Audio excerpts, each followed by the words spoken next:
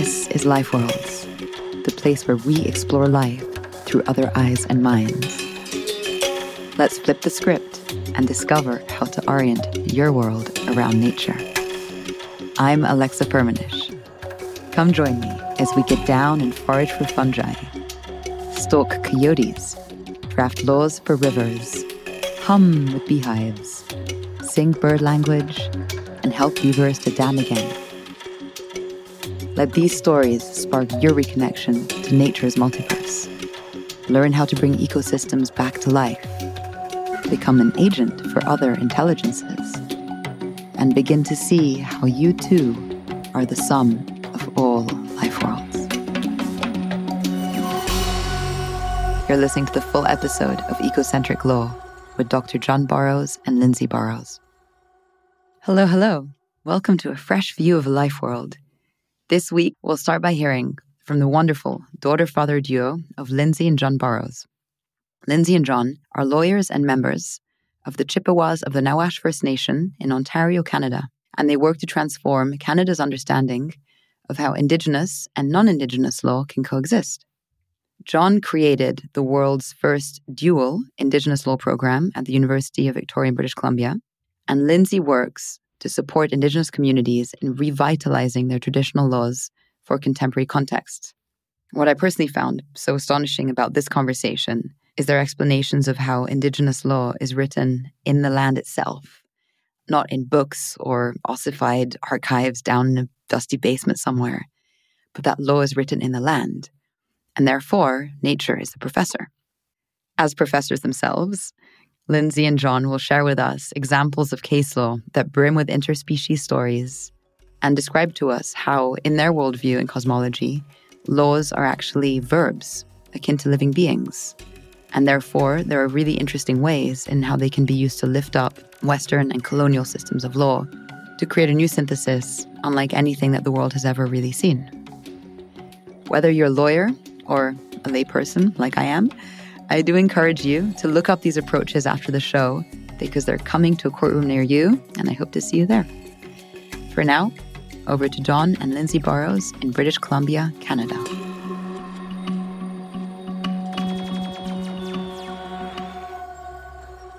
So, John and Lindsay, welcome to Life Worlds. It's an absolute honor and pleasure to have you both here.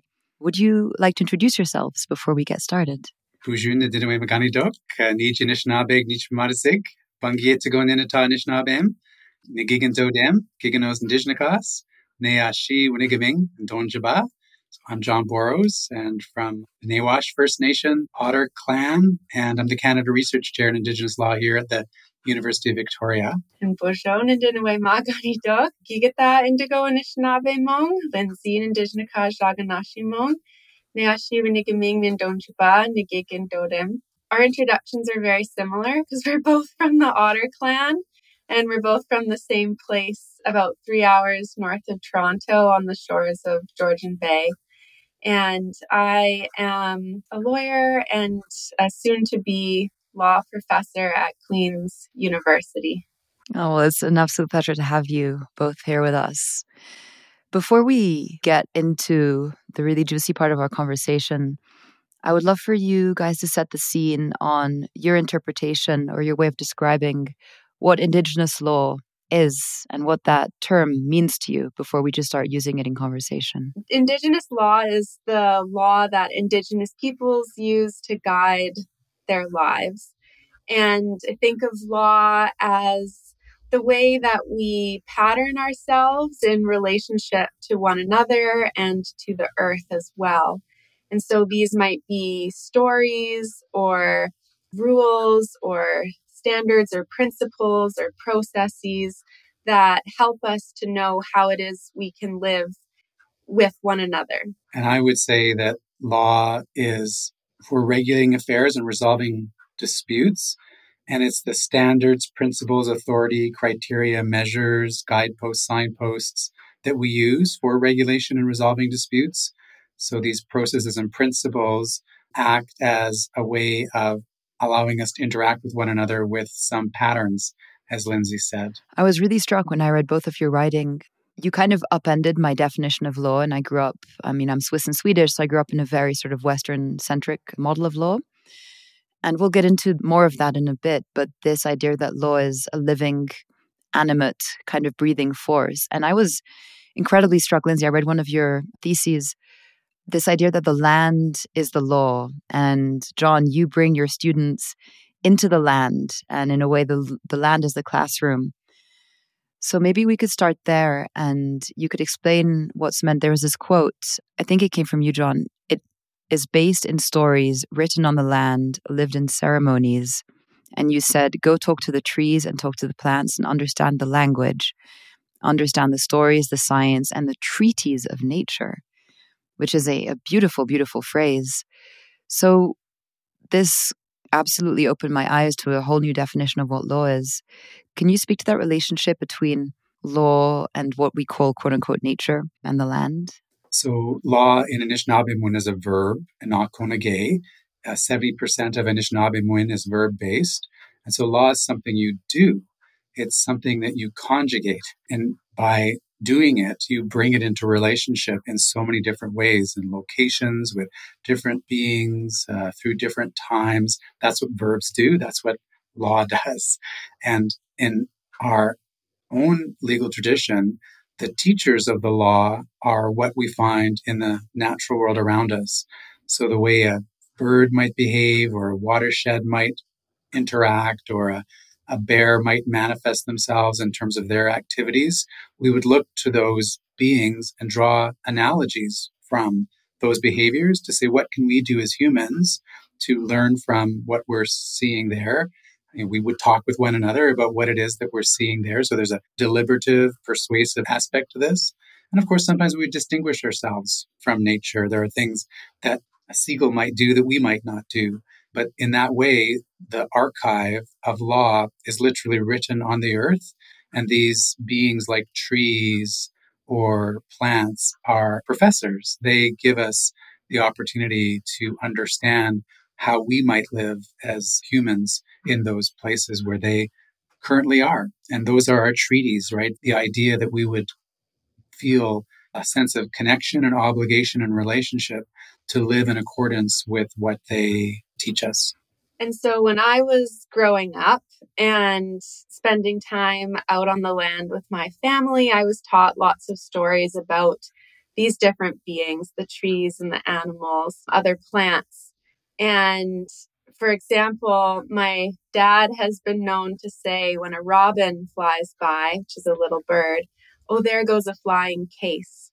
And we have a story about the robin from a time before they were a bird, and they were this little boy, and their father always wanted him to be the best, whether it was be the best athlete or be the best leader. And he had this vision of what he wanted the robin, this little boy, to be.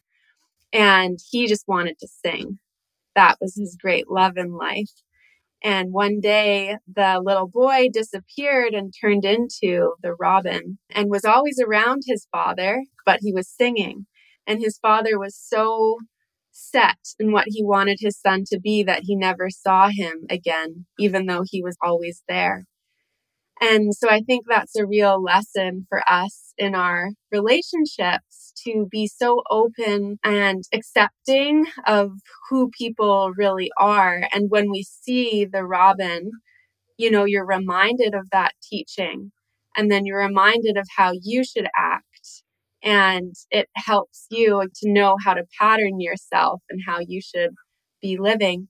And I was so thrilled when I became a lawyer and went to work with the Tsilhqot'in Nation in the central region of British Columbia in Western Canada. And when we were asked to draft some laws for them, our guide, Alice Williams, said, well, we're going to need a boat and we're going to need some horses. And she took us out on the land for about a month on a pack horse trip, because she knew we needed to be in relationship with that place in order to know what the laws were and how we could then teach other people those laws. Oh gosh, I love those stories. Even the fact that 70% of your language is this kind of verb based way of seeing and understanding the world. And all of these creatures are also verbs. They're not nouns, just like we are all verbs, right? We are constantly in becoming and changing and shifting. How do you bring people into a state where they can start to read those stories of the creatures and start to understand, okay, this bear is my teacher, or this holly oak bush is my teacher, or this pine tree? Or what do you do when you bring people out? Or, Lindsay, what did you experience when you were that 1 month out with the pack horses? Especially, I think, for quote unquote modernized folk for whom that's not always an intuitive process. And they're like, okay, that just sounds like a lot of hippy dippy kind of stuff. And it's actually, no, this is deeply practical and it goes beyond just, smelling the flowers. How do you bring people into that world? Yeah, I think that there's a number of elements that are important to bring people into this way of seeing. And they're quite anti-capitalist. I think it's slow work. When you're on a horseback trip through the mountains, a large part of your day is sitting quietly on a horse and you're just looking at what's going by. And you're not making a lot of money in that moment. You're not on clock time. You're in a different sense of time, following the hunger cues of the horse, what's happening with the weather, how bright is it outside, what other animals are around, and if a grizzly's up ahead, what alternate path might you take? Like, you're just responding to the cues in the world and in yourself. And that means there needs to be kind of an openness, a flexibility, a slowness, a curiosity as well, since you need to be observing and paying attention. And we've been doing this work with law students too. Since 2014, we've been taking law students out into our community for these kind of intensive law camps, we're calling them. So for those 4 days, the students really have permission to pause from their other classes and obligations and to be outside with us. And we invite them through story to lean into discomfort, to not feel like they need to be perfect or understand everything right away. And through the 7 grandparent teachings that we have, which are principles like humility, courage, and love, and wisdom, and truth, we try and say these are the ways that we can be right now, and that will help us to understand how law is flowing from this very place that we're together in right now. And I think my sense of this is that students and people just learn differently. Some are visual, some need something sounding in their ears, some need examples, others need a sense of what the purpose is, some are more abstract. And so you need to bob and weave between different ways of approaching this question to meet people where they come from, particularly if you're in a classroom, say not in the land, you're always braiding together different possibilities, recognizing that people have different entry points. So in that way, you're searching for analogies. And in that searching for analogies, sometimes people can see or resonate with what you're talking about because it connects to them in their own family life or their own sense of who they are, or it might actually even connect to the cases that we teach and the legislation that we establish. It might be related to some of their religious traditions or spiritual ways, even economically. Lindsay mentioned a second ago that it can be anti-capitalist. But of course, Indigenous peoples also have this sense of needing to sustainably live through time with a physicality and materiality. And so we can connect to those aspects of things as well. And so there's a great opportunity across a wide range of subjects to try to be creative and bring people into where they might start to understand this journey. So can any ancient myth or folktale from a land, and I'm thinking about some in my native country of Switzerland, can any of those be translated into law in the ways that you guys understand it and practice it? Or is it very particular species and relations that over time become codified in some kind of social understanding? Or can any myth or story become a law? Yeah, so I think we always have to put the stories in their own particular context and bring honor to that way of living. And so to abstract and extract from that, there's always a caution that we have to be careful in approaching and working in relationship to that. And so sometimes that means that you can't abstract or extract and that they are their own.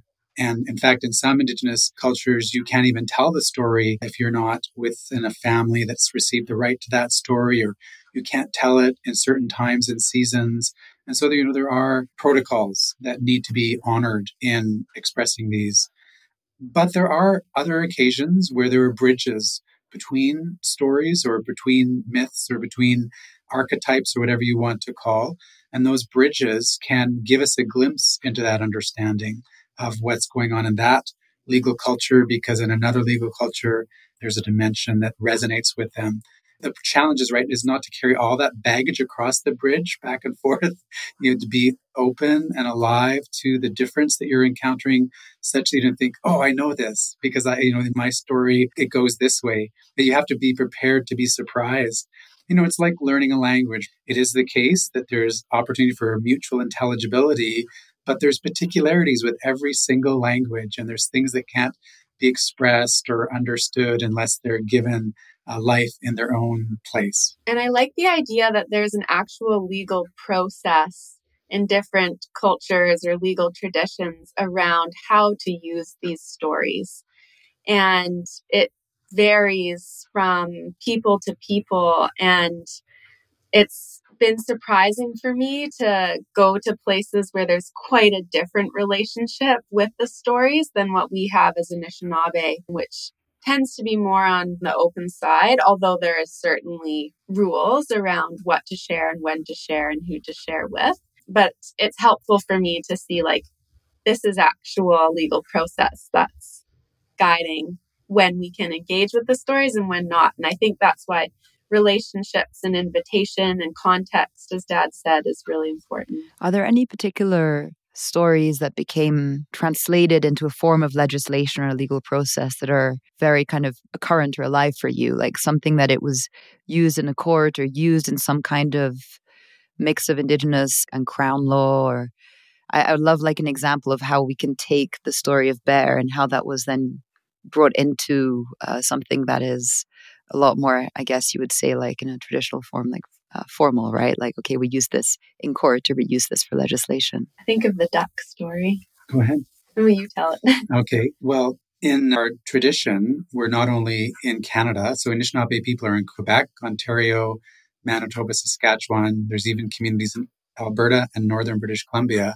We're also in Montana, North Dakota, Michigan, Wisconsin, and Minnesota.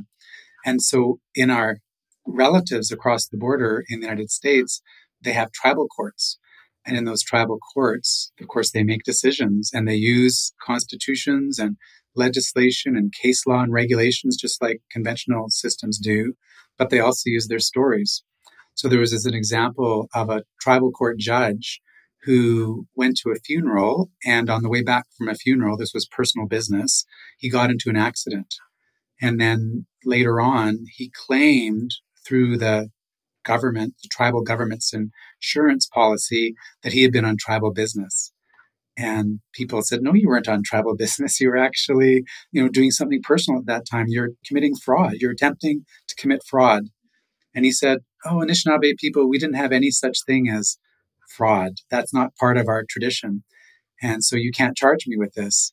And so this went to a tribal court, and it was found that there is a crime of attempted fraud. And of course, they looked at the statutes that the community had passed, and they found that this particular community had used the laws of the state of Michigan, and they kind of cut and paste out of Michigan law and put it into their own laws. So that was one dimension. But then there was a couple of other dimensions. One in Anishinaabe, when to be a leader is to be Ogima. Ogima is like a chief or someone who counts their followers. And in this way that this judge was acting, he wasn't acting as we expect an Ogima to act. You can't kind of count on him if he's attempting to commit fraud. It's not something that would then cause people to follow him. But I think the best part of the case, and this was actually in the written judgment, is they talked about a story of our trickster, Nana Bojo, who was going out to get some food and saw all these ducks and these geese and these mud hens swimming out in the water. And he wondered what he could do to get them.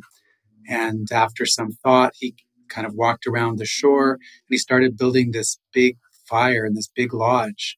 And all the geese and the ducks and the mud hen were really kind of curious as to what he was doing.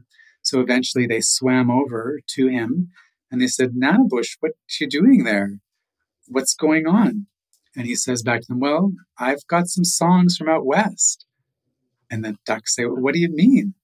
Well, I've got these songs that I'm wanting to sing, and I'm looking forward in the evening as it falls to be able to have this great celebration. And the ducks and the geese and the mudhens were all intrigued. And eventually they were waiting for an invitation, but one wasn't coming. And finally they said, can we come? Can we come to that celebration, those songs? And Nanabush said, sure, you're invited. As soon as dusk falls, please come. And so they went back into the water, and Nanabush continued his work. And eventually what occurred is night fell. And as night has arrived, and the ducks and the geese and the mud hens, they all jump into the shore, and they all line up in front of Nanabush's lodge to be able to have this kind of celebration. As they're waiting there, Nanabush looks inside his lodge and says, well, welcome. It's so good that you're here. But, the wood I was cutting today is green. It's got a lot of smoke in it. So as you come in, I just ask that you close your eyes. I don't want you to be harmed. I don't want you to feel like you're stinging in those regions. So please come in, but just keep your eyes closed. And so the ducks and the geese and the mudhen agree, and they come into the lodge, and Nana Bojo starts drumming and starts singing. And as he's doing so, the ducks and the geese and the mudhens, eyes closed, start dancing around the lodge. As that occurs, there's a lot of course, energy and a lot of sound, and it's a really beautiful thing. But as this is going on, what happens is as a duck passes in front of Nanabush, he might grab their neck, twist it, and throw it into the bag after breaking their neck. And, he's trying to get a feast as a part of this. And the ducks and the geese and the mudhens aren't quite aware as to what's going on until the sound gets quieter and quieter. There's not as many ducks singing. And one of these little birds opens their eyes and says, oh, no, Nanabush is killing us. Let's escape. And so they all escape and out they go at the door.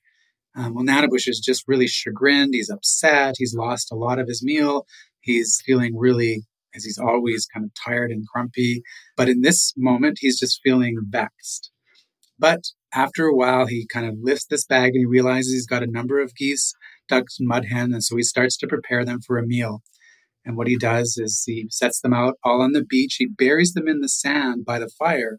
Because if you can bury these geese in the sand by the fire, they will warm, they'll cook, the flesh will get such that they can eventually eat it. But it has been a lot of work for Nana Bojo, right? He's made this lodge, he's built this fire, he's had this performance, he's prepared all of these roasting sites for the duck, and he's tired. He wants to fall asleep. And he's ready to fall asleep. And then he realizes that, someone might come along and get this. And so what he does is he puts his butt in charge of watching over this feast that's roasting in the ground. And he goes to sleep. Well, he's sleeping, and as he's sleeping, his butt tries to wake him. And he's really annoyed, saying, I'm so tired. What are you doing? Why are you trying to wake me? I've worked all day. And he sort of shifts in his sleep. And then this happens again. His butt tries to wake him, and he doesn't know quite what to do. And so he just, says, forget it. Just go to sleep. Forget it.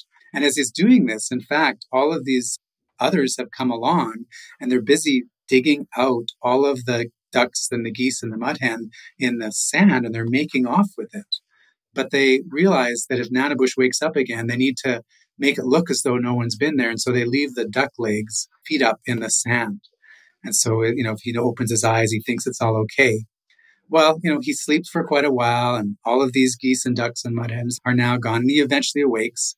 And as he awakes, he reaches into the sand because he's hungry, and he pulls out one of these legs, and he's so thrilled. He says, it's so tender. It comes right off the bone. He's really looking forward to this meal, but there's, of course, not much meat on a little duck leg. And so he digs for the rest of the bird. There's nothing there. And he's upset. maybe I just forgot what I was doing. But he starts digging around to all of these other birds. There's nothing there. And he realizes that someone's made off of all his geese and his duck and his mud hens. And, he's not quite fully rested and he's also very hungry. And so he says to his butt, I thought I told you to wake me and you weren't as helpful as you should be. So I'm going to punish you. And so what he does is he puts his butt on the fire and it starts to burn and it starts to bubble and boil with this, it's just a terrible situation. He says, you can cry all you want, but you didn't do what you should do. You didn't protect all of these geese and these ducks and these mud hens. And so, of course, that's a painful thing. And he doesn't realize his connection there. And eventually stands up and he's wandering along the beach and he's going this way and that way, a little bit delirious. Of course, he's very hungry, not fully rested. And when he sort of eventually wanders back on his own tracks, he gets afraid. He says, oh, there's all this blood here. What's this? And he doesn't recognize that it's his own blood. And then some of that blood has gone into the willow trees. And those intestines are in the willow trees. And so when we see the willow trees, that's one of those analogies to this story. Now, let me take you back. I know this is a long story. In the case, what happened is the court said, you, judge, have been like Nana Bojo. You're expecting to put yourself in charge of your own self. Right? In this case, he put his butt in charge of himself. There was no checks and balances there. It wasn't a proper system of oversight. And of course, what the court said is that you've burned yourself by attempting to take money that wasn't connected to your employment. You're acting like Nana Bojo here. You're being very foolish. You're causing all of this harm to come around us. I was at a conference a couple of years ago where a woman told this story, Cree Métis woman Maria Campbell, to a room full of maybe 120 judges. All of the Indigenous peoples there who are Cree and Blackfoot and Anishinaabe knew what that story was. And we were laughing and thinking, what the meaning is. And all the judges were confused. How is this law? But it is law again, because here are these standards, principles, authority, criteria, measures for regulating affairs and resolving disputes. Why that decision is persuasive is because, of course, it draws on the statute. Of course, it draws on our language, but it also shows a set of behaviors that's inappropriate. Putting yourself in charge of yourself, trying to get something to sustain yourself by trickery, by harm, by ruse, right? He wasn't treating these ducks with respect. He wasn't treating these ducks in a way that you would hope to live in a good and respectful life with them. And this is what the judge was doing in regard to his fellow citizens by trying to take money when it wasn't connected to his official duties. So he's acting like Nana Bojo. He's acting like a trickster. He's disrespecting the community, just as Nana Bush was disrespecting the community when he was taking those ducks in the way that he did. And so to be welcomed into this world of story then is to understand as Lindsay said earlier, the ways that we pattern life in a legal sense. There's obligations, there's entitlements, there's expectations. It's not just a free-for-all in that way. I didn't grow up in a culture that brought me into the ways that these other beings have these lessons for us. And my life has been a process of tutelage of the living world to try and understand. And what strikes me is I'm placing myself in the most, simple way that I can into the shoes of people who are growing up. My father, by the way, always called me his petit canard, his little duckling. So it's really sweet. He chose a duck story. That would make him so happy. But I'm placing myself in the stories where okay, I see the duck and the duck is constantly mirroring back to me this lesson. And then I look at the willow tree and it's another lesson. And, just a walk in the forest or sitting by the lake, its meaning is embedded in every stone and in every single thing that you see. And this is actually changing my definition of what it means to have an animate earth, because it's not just, other beings are deeply alive and have their own stories and their own agencies, their own ways of being, but also through their ways of beings and stories and wisdom and animacy, they've taught us stories that are then reflecting. So the world is alive, always, always, always reflecting. And then what's also really fascinating about you sharing this case is certain cultures will then have agreed upon stories that you just have to invoke a name. And a whole association is encapsulated in this one name that's then used in court. And I was like, yeah, you're just like that person. And you're like, oh shit, like, yes, I am. And so it's also a really elegant way to, as you said, patterns or protocols to kind of structure a society, because the meaning is embedded in these tales, but it's one word and you've been raised with it and you've encountered the emotion of shame or of joy or whatever that word entails. So yeah, I have incredible fascination for what you're sharing. I don't know, Lindsay, if you wanted to comment something, but I love how you reflected that back, Alexa. And it's true, because it's like, oh, tell the duck story. And then 20 minutes later, it's like, oh, and that's the duck story. But when you're in it, you know, without needing to do all that work, because it's been told to you so many times. And what I find fascinating too, just as you said, you can walk through the forest and then you see that willow, you see the robin, you see the ducks, and these things come to your mind.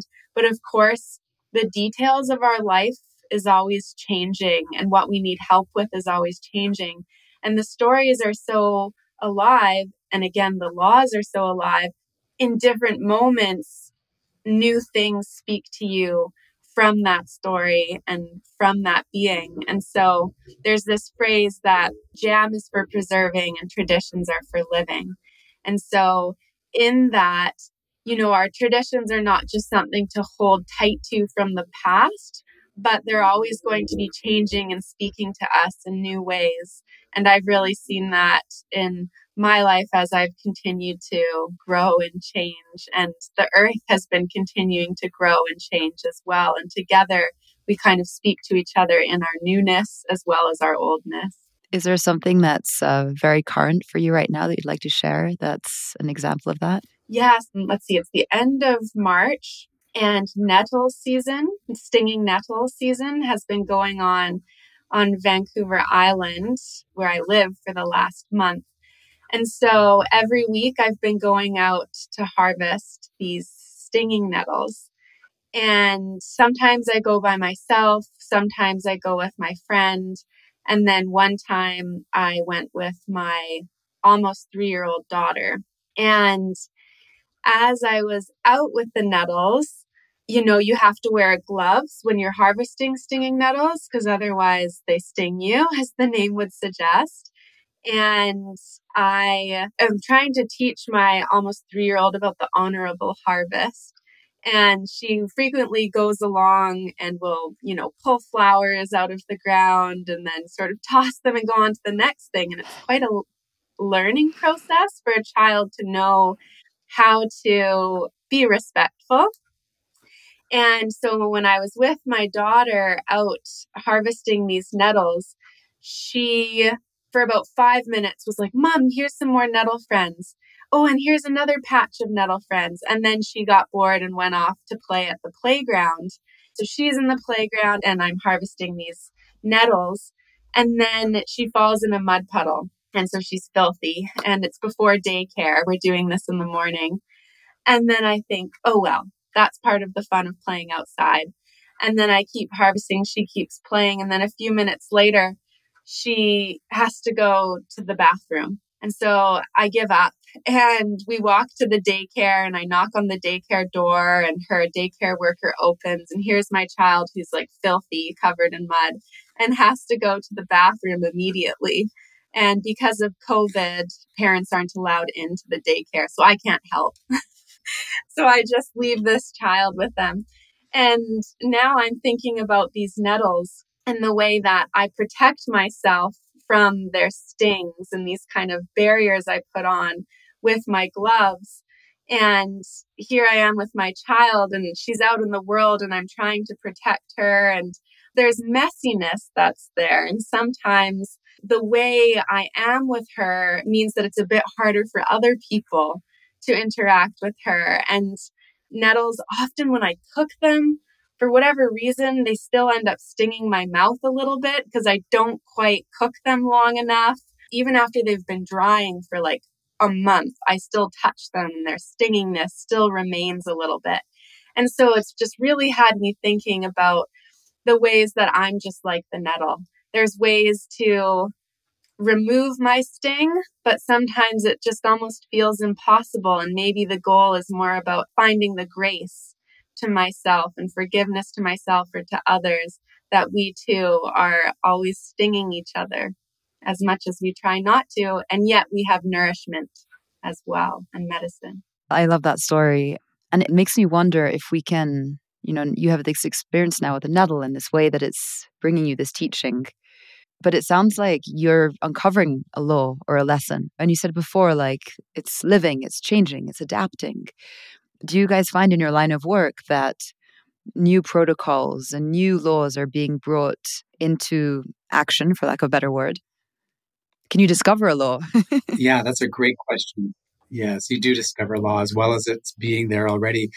Lindsay talked about this, but tradition could be the dead faith of living people or the living faith of dead people. And so for some of us, tradition is the dead faith of us who are living because we kind of put tradition back there somewhere and want to preserve it. But I think the goal is to make it the living faith of dead people that is contemporary. And as a contemporary tradition, then it does adapt and change and other things come in, even as you're being faithful to its roots, trying to make sure that those roots are in good soil and can be, strengthened through time. But there's new branches that are thrown out, new possibilities that are there. I see this in particular. Lindsay mentioned these 7 grandmother or grandfather teachings that are our constitutional law: love, wisdom, humility, honesty, truth, respect, courage. And it's really hard to find those in the historic record, but you walk into most any Anishinaabe school and you will see these on blackboards and across tops of walls. There's about 43 constitutions that are being drafted in Ontario that are Anishinaabe, and you see them in the preamble of these constitutions, or you see them in the clauses of constitutions.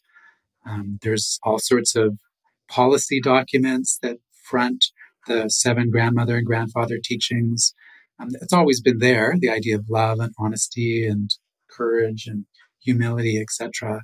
But it's being organized in a way now that people can bring greater prominence to it.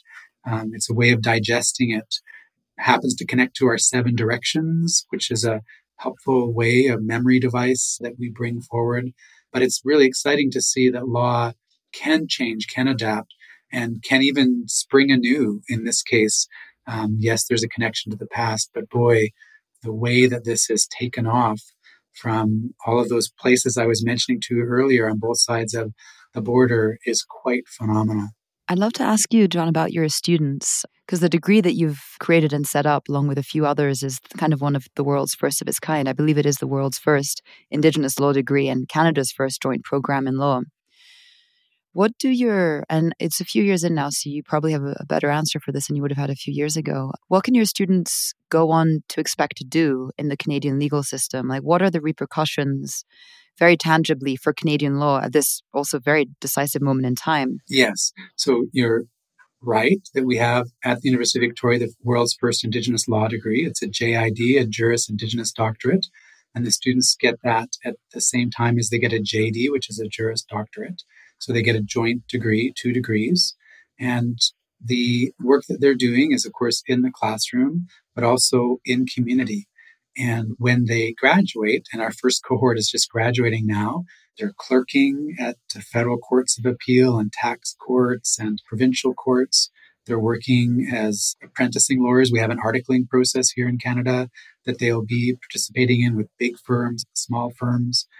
They've worked in community settings in their summer periods with our Indigenous Law Research Unit, and there's a West Coast environmental law group out of Vancouver that's a law firm that practices in communities and bringing that law out in that way. So there's many dimensions. They could work in a corporate setting as well, I suppose, trying to bring those insights to bear. But what we hope is 2 other things: that they start to recognize that this is something they can also walk around inside them with, that it's not just the value of how you might provide advice, say, to a judge or a lawyer or a community, but how are you in your relationships with the broader world? And then how are you with the common law, right? Because the idea is we're not just trying to revitalize Indigenous law, but this brings a new lens to the common law. If you start to see the common law as also a cultural construct, because you've learned it in comparison and contrast with Indigenous laws, you see where the choices are in the common law. It's no longer just a universal, taken for granted, this is the way things are done. You see, for instance, in the Cree law, that there's a duty to protect and step in if someone is being harmed. Whereas in Canadian criminal law, that duty doesn't exist.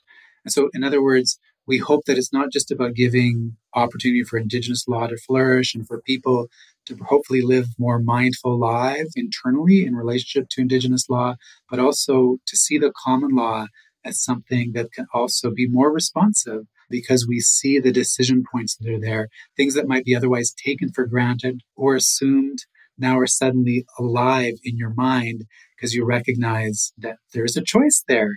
And you might not recognize that without having that trans-systemic or comparative or pluralistic experience. Can you imagine in the next few years, some of these more entrenched or ossified traditional Canadian laws would be up for questioning or for changing, and maybe stories could be brought into them, or some of these fundamental principles like the 7 ones that you just shared? Yes, it's already happening. We see this in environmental law, in criminal law, intellectual and cultural property, family law. There's many different areas that this is starting to just be seeded into, and the first sprouts are growing there. And so I just see that as expanding in time. It's not a panacea. It's not going to be something that is taken up in all places and times. I like the analogy that my mother taught me about when I was a kid. We would be baking together on the side of the sink, and she'd put all these dry ingredients together, the flour and the sugar and the salt and soda, etc. And I was just, happy to be with her there. But she'd take this little grain, yeast, and she said, if we put this little grain in here, that's going to make a difference to the rest of the mixture. And it's going to change what it's going to look like when it comes out on the other end. It's going to cause everything else to raise. And sometimes I think that is what we're doing, just putting little grains in here and there. And it's not that everyone has to learn Indigenous law, but if it's there in sufficient quantities, those little grains, I think it will have an effect on other parts of the system, on the other way that people interact. And so it's, I think, as Lindsay said, a process of invitation, a process of finding relation. And this is then with invitation and relationship, like the yeast, it's more often unseen and reactive in ways that you can't always predict. And I think that provides me some comfort because that means that there's space for so many ways to be involved here. But with our involvement in our space, there's a chance for something to grow. And if people bring their other points of view from other walks of life, hopefully the space that's created from what's growing with Indigenous peoples and Indigenous law might allow other dimensions to be a part of the way we make decisions, which is about law, right? Making decisions, finding patterns for living. And what I love about this example is the rising, how the yeast lifts everything up. And I think there's a real fear held by some people in Canada that if Indigenous law is operating, then it will take away from them. It is something that might be a threat, that might bring in greater uncertainty or kind of a lawlessness in bringing in this new law. But the work we're trying to do is to show that's not the case at all. And in fact, this is something that can lift everyone up. It has that potential to speak beyond the borders of individual communities and speak more to the entire kind of legal ecology of this country. Yeah, I lived in BC for 3 months, so a very short period of time, but experienced in conversations these dynamics. And I think like anything that involves healing or inner work, it can also be painful. And I think that certain people are scared to face up to a way that they've been living that's maybe been out of harmony with the natural order of things. So, I mean, I entirely share your perspective. These kinds of laws can only enhance and raise everyone's way of being. But there's that interim period where it's really challenging to entrench worldview that you've held, or maybe an extractive relationship towards nature that in your heart of hearts, in your soul, somewhere deep, deep down, you're not content with, or maybe your kid isn't content with. And so I think it's also a really essential provocation that will be done, I can imagine, with a lot of kindness and a lot of care, that it seems like an essential transition that a lot of countries have to go through. That's right. And part of that transition is then also recognizing Indigenous law itself is continuing to be learned. Indigenous peoples, of course, are beautiful peoples, but like other peoples, we're also messed up. And that's the case historically. And we're like stinging nettles. That's right. I love that. And so we have to recognize that there's not perfection within Indigenous communities, that there are many things that we need to continue to address on our own to do that kind of healing as well.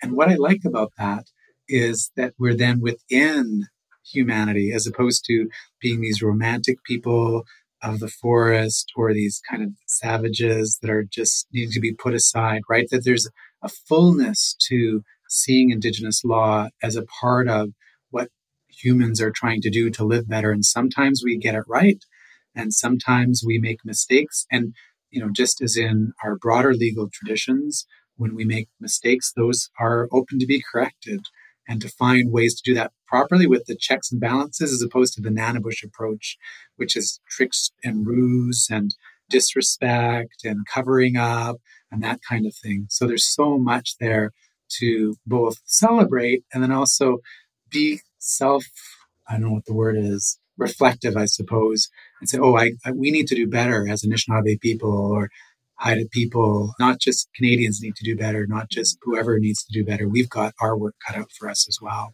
But these are the patterns and the principles that can help us do that work. And when we're in conversation with other legal cultures, there are things we learn from them too, that we could take on board and say, that's not inconsistent. That actually strengthens us to take that insight, say like that attempted fraud law from Michigan that Anishinaabe community did in that setting. So it's not always an either or. You can find some places for joining together. Weaving, yeah. It really, really strikes me that the model that you're bringing into the world, or that is being brought into the world, because it's obviously been around for so long, is an incredibly healing modality. I mean, it will impulse a lot of inner work. It will impulse a lot of societal work. And this kind of blend of humility and pride that people need to have when they're exercising, coming into contact with different cultures and ways of being. You have to be proud of what you have and come to the table with something that you believe can be additive, like your ingredients by the sink, but you also have to be incredibly humble to have your worldview kind of shifted. On that note, Lindsay, before we close, I really want to talk a little bit about your book, because a lot of what we talk about on Life Worlds is how we can learn from other species or learn from the land. And your book is an animate book. It has a lot of animism in it. I mean, this otter, she is swimming across these different geographies and across 7 different places in British Columbia, Minnesota, and New Zealand, and Nunavut. And obviously it's echoing your story, right? And how you travel to these places. And in all of these realms, she's encountering communities that are revitalizing their law and their language and facing a lot of these challenges, I guess, of how does a society shift and change and adapt. And even within a society itself, there's very different approaches to how we revitalize things. And so there was a few quotes I'd love to pull out from your book that were incredibly moving. There was also beautiful descriptions, like that story where the sea otter is looking into the clamshell and it's this magic surrealism. It's very kind of trippy. I didn't mean to start there, but I'm going to go there. Like the syllables grew, forming themselves into people. So just this idea that like language is so animate and alive and it takes physical form. It reminds me of some of Robert Bringhurst's work on poetry is not man-made, it's an aspect of existence. It was here before there were humans to think it into being. Your book had a lot of that in it. And you describe how these syllables look sorrowful. Some had eyes, some were drooping, and none realized that they were inside of a clamshell or inside of sea otter's vision or in the midst of language's creation. So I'd love to ask you, what does it mean, this idea that language is a living being and that a tongue or a language is healthier when it's connected to the heart, which is what you've written in the book, and laws, when they're written on the heart, are also stronger. So I'd love to, I mean, we don't have enough time to go into so many of the lessons in your book, but particularly that piece on language being alive and being in the heart and how that enlivens a society. Thank you for that beautiful question. And it's one of the experiences I had in my early 20s as an undergraduate student in New Hampshire was I went on an exchange term to New Zealand, Aotearoa. And while I was there, I had the opportunity to learn from one of the leading linguists in Proto-Polynesian languages. And I was so excited to meet him. And when I met him, I was not disappointed. He was so kind and generous and intelligent. And I asked him, so which of the Polynesian languages do you feel most fluent in and most native in or an affinity towards? And he said, oh, I don't actually speak any Polynesian languages. And I was so surprised that here the leading linguist in this language family doesn't speak a single one of them. And I've reflected on that a lot because he had an incredible fluency in the structure of the language. In kind of an external way, he could look at it or hear it and phonetically know what those different sounds did to a word. Does it make it small or big? Does it make it feminine or masculine, animate or inanimate? Does it add a color to it? Like, he knew that so well, but yet couldn't manipulate it all together to speak it with any living person. And I think the way many of us who have maybe learned a second language on maybe an app on our phone or Rosetta Stone, that experience is so different from going to a country and immersing yourself and sort of learning from people, learning from being out in specific places. And the words that come to you are the ones that make sense in that place and with those people. And there's a real kind of heart element to that way of learning language. And I see law as very similar, where when you go to law school, so much of what you're learning seems like you're just learning the structure of how a society works. But you can walk away and not really know how to speak to people with a fluency of kind of how we're patterning our lives with one another. And I think Indigenous legal traditions come from a bit of a different place sometimes. As we've said, Indigenous law is many different things. So I want to be careful not to say it's just this one thing. There are externalized elements too. But the way that it can help us to internalize is so powerful. And just kind of one final story from this was a few years ago, I was working with the St'át'imc Nation, which is a neighboring nation of the Tsilhqot'in, also in the interior of British Columbia. And my coworker, Helen Copeland, a wonderful St'át'imc educator, was working on their constitutional drafting project. And so they had been gathering community members together, having big feasts, bringing in experts, and really trying to craft this law that could speak to who they are as St'át'imc. And at one point, Helen thought, no one's going to read this. We need to make a song. And so she got together the different drummers and singers, and they made a Constitution song. And so if we think about that, there are so many ways that we can take these kind of externalized laws and find methods and tools to bring them inside of us so that we can be singing from those places and speaking from those places instead of just having to sit down with our computers or a book, which can be wonderful too. I love doing that, but it's not the only way. That's a beautiful example. We had a scientist come on a little while ago called Tara Martin, who you guys probably know, and she was sharing how they used art with different communities in British Columbia and elsewhere to make the science come alive and this kind of biodiversity science. And so I'm struck by the parallels between science, law. Everyone's like, gosh, that's kind of the stodgy, boring stuff. It's so analytical. And no, this is what we've made it into. But you can make a constitution into a song. You can make a deeply practical legal lesson into a story that is embedded in the land. And our time has flown by. I had so many more questions. John, I think it was you, because I put all your quotes in one place together. I'm not sure which one came from what, but I think this came from you, and you said, it's not just lawyers and judges who practice law. We can all practice law, and we can do that by reconnecting people to their places. Was that you, Lindsay, or was it John? Yeah, it was John. Okay, good. And he said, we can do that by reconnecting people to their places. And so on a very practical, earthly matter, day to day, what can people do who are listening to this to connect to their place through this lens of law or natural law or indigenous law? Like, where can people get started if they can't come to, BC and take a degree? What's the lowest hanging fruit that they could just start bunching on? Yeah. Well, I think one of the lessons is there's many places to start because there's many ways in.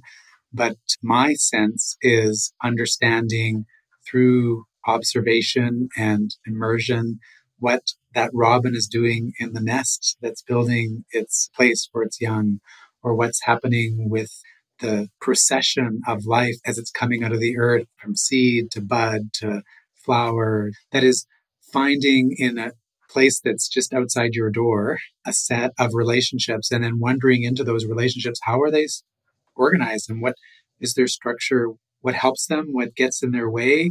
And then start to think, how am I like them? Or how might my community be like them? And then talk to someone about it. And then as you do that, you're in a practice of deliberation and persuasion and reflection.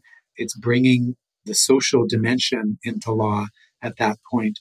And if you find something that's there as you're talking with someone about how you could bring it into your life or distinguish yourself, as the case might, like, I'm not like that because of this reason, that allows you to live those treaties, which are with the natural world, that can teach us something about who we are. And then, of course, you could read about these plants, or you can talk to people who are local, or maybe farmers or gardeners that have experience with it.